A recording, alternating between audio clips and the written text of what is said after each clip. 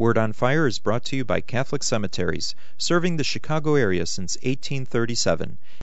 This is Cardinal Francis George, and I invite you to join me for the next few minutes to reflect with Father Robert Barron on the Word of God, which is the Word on Fire. Father Barron will challenge us to open our hearts to the Word on Fire, which is God's word of love for each of us. If our hearts are open, the Lord can change and transform us so that we might speak with love about the one who is love. The Archdiocese of Chicago, through the generosity of Sacred Heart Parish in Winnetka, now presents the Word on Fire. Peace be with you. Friends, I love the parable that Jesus tells in the Gospel for today. I love it because it's so strange. It's so puzzling, and it's so kind of off-putting. But that's the thing about parables. Jesus hardly ever laid his teaching out in what we call doctrinal form. Later on in the tradition, that's fine. Theologians would express it in doctrinal form. But that's not the way Jesus typically taught. Typically, he taught in these funny stories that make you kind of scratch your head and squint your eyes and wonder, what's he talking about? Another thing we miss, I think, because we declare these things in such solemn settings, is how funny they are. But imagine Jesus sitting around with 4 or 5 people, and he's telling these odd, quirky stories. Many of them depend on little twists and little ironic turns that are quite funny. Well, the one today is a real howler, I think. It's so puzzling and it's so weird, and you wonder, how could this be in the mouth of Jesus himself? Well, that's the purpose of a parable. A parable is meant to turn you upside down. It's meant to make you think anew about the world. That's why I think it's so appropriate that Jesus taught this way. See, he himself was a parable. Do you know what I mean? His own life tended to turn expectations upside down. That's why the cross itself is the ultimate parable. Well, the story he tells today is similar to about a third of the parables that he tells, in that they have to do with money and the economic realm. It's a curious thing. Jesus often used the world of peasants, of planters and farmers in his parables. But a third of the time, he uses the economic realm. His father, we know from the Gospels, was a tekton. You could translate that as a carpenter, skilled worker. There was a Roman town called Sepphoris, not that far from Nazareth. Jesus and his father might have gone there. He knew the world of money and trade and economics, and it often comes up in his stories. Well, this one is a great example of these economic parables. The protagonist of the story is a real scoundrel. He's called the unjust steward in the tradition. He's a steward taking care of his master's money. He's a money manager, we would say. And according to the story, he's been caught with his hand in the till. He's been caught red-handed, lining his pockets with his master's money. This is the most kind of despicable thing that a trusted money manager could do, take advantage of the person he's serving. The master finds out, and he calls him in, and he says, "Your service is no longer needed. I have caught you cheating." I can't help but think of the overtones here of the Enron scandal and lots of people in the news today who are, probably on a grander scale, cheating people out of their money. Well, this guy has been caught, and the master says, "Your time is up." Well, now, at this point, he displays how realistic he is.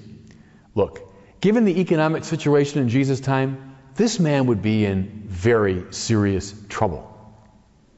There was no unemployment benefits, no welfare system, no insurance system, no social safety net. Someone like this, perhaps middle-aged, dismissed because of his fraud, he'd have very little prospect of ever getting a job. Without a job, without that social safety net, his life was in danger.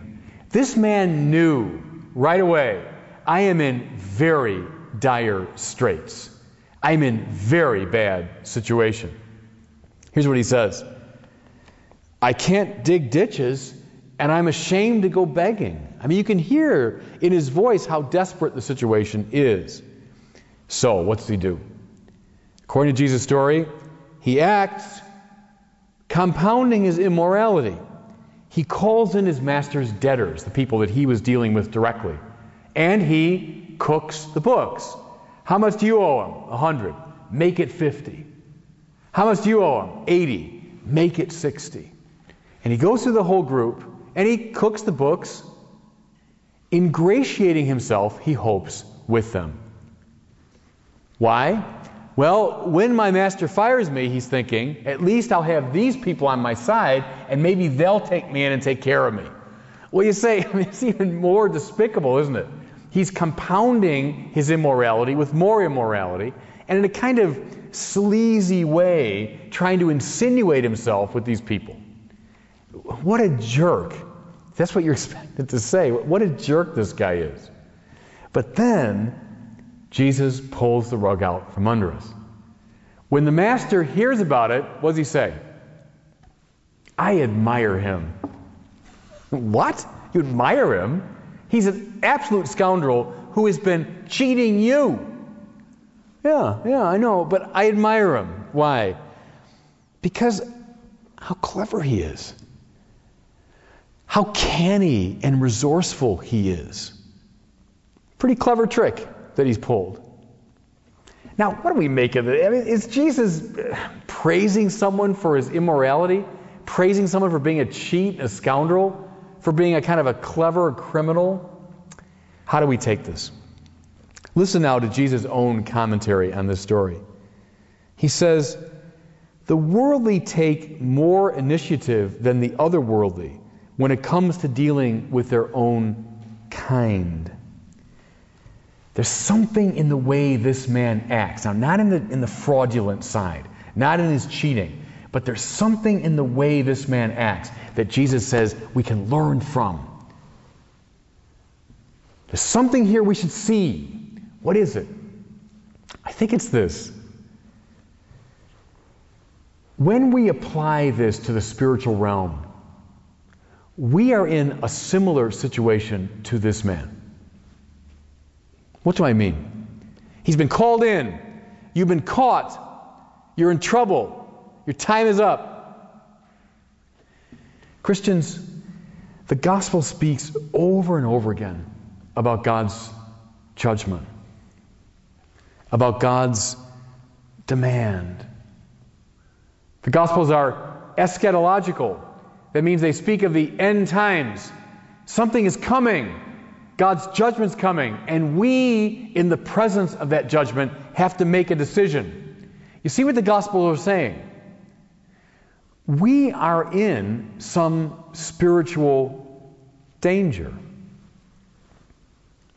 We're in some spiritual trouble. God is demanding a decision. And we're not always in the best situation. Here's the first virtue of this unjust steward. He clearly perceives his own situation. He sees how dire it is, how serious it is. He doesn't play games. He doesn't deny. He doesn't blame somebody else. He says, I'm in trouble, and I know it. That's a great virtue. Apply it to the spiritual realm. God is making on me this infinite demand. I spoke of it last week. God is making this infinite demand that I be ready to live eternal life with Him. God is demanding that I be perfect as He is perfect. What kind of shape am I in? Am I ready? Am I fit? Am I the person God wants me to be? Most of us play games spiritually. We pretend there is no demand from God. We pretend that everything's okay. We deny. We prevaricate. We delay. Like this man, we should know with clarity our situation. That's the first great virtue. What's the second virtue? Christians, once he knows that he's in serious trouble, he acts. He acts. He moves. He decides. He does something. He changes his life. Now, in a sort of ruthless way, yes, and Christ is not praising that side of it, but by God, he acts. In this desperate situation, he makes the necessary move to deal with it. So, suppose we have correctly perceived that spiritually speaking, we're not doing that well. Spiritually speaking, we're not where we ought to be. Spiritually speaking, we are far from the perfection that God demands. Do we say, yeah, that's the way it goes. I'll worry about it tomorrow? No, what we're supposed to see in this unjust steward is his action. We must do something now. Now. Not tomorrow, not next week. Now we must act. In the old Catholic Action Movement, back before the Council, they talked about the virtue of see, judge, and act. It's very simple. It means see your situation clearly. Judge it. Make the right determination about it. And thirdly, once you've judged, act. I think that's what this unjust steward has. He has clarity of vision about himself. He sees.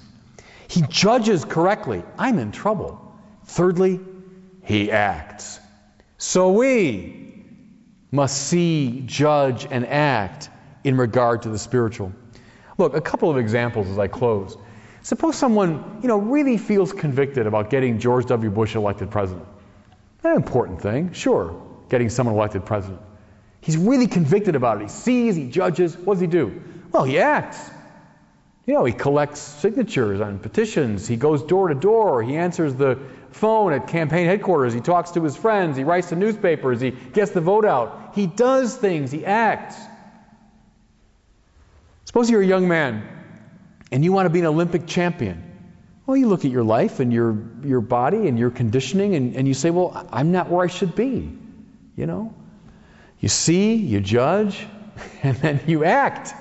You act. You say, okay, I'll get up at 5 in the morning. Okay, I'll hit the pool by 6. Okay, I'll stay in there for 4 hours. Okay, I'll eat the right foods. Okay, I'll exercise. And I'm going to do it year in and year out. You see, you judge, and then you act. So, in the spiritual life, when we see the state that we're in, I'm okay, but I'm not what God wants me to be. God wants me to be a saint. He wants you to be a saint. So you judge, look, I've got to change my life. Good. Now, you must act. You must act. You must become a saint. Follow God's will. Do the corporal and spiritual works of mercy. Give your life to prayer. Give your life away. Become selfless in love. Yes, act. Now, not tomorrow. Now, not next week. This is the virtue of the unjust steward. His vision is clear. His judgment is right. And then his action is now. I think in all these ways, Christians, we can learn even from this kind of funny, despicable character. He sees, he judges, and he acts. God bless you. I hope that you were moved today by the Word on Fire. I pray that together we might become a people on fire with love for God and neighbor here in Chicago and wherever these words are heard. Until we join Father Barron again next week, I'm Cardinal Francis George. God bless you. Most interment arrangements at the 42 Archdiocese of Chicago cemeteries are made through a pre-need plan. Your thoughtful planning today is economically prudent and contributes to peace of mind for you and your loved ones. Catholic Cemeteries counselors are available at your convenience. For more information, call 708-449-6100. Catholic Cemeteries, serving the Catholic community since 1837.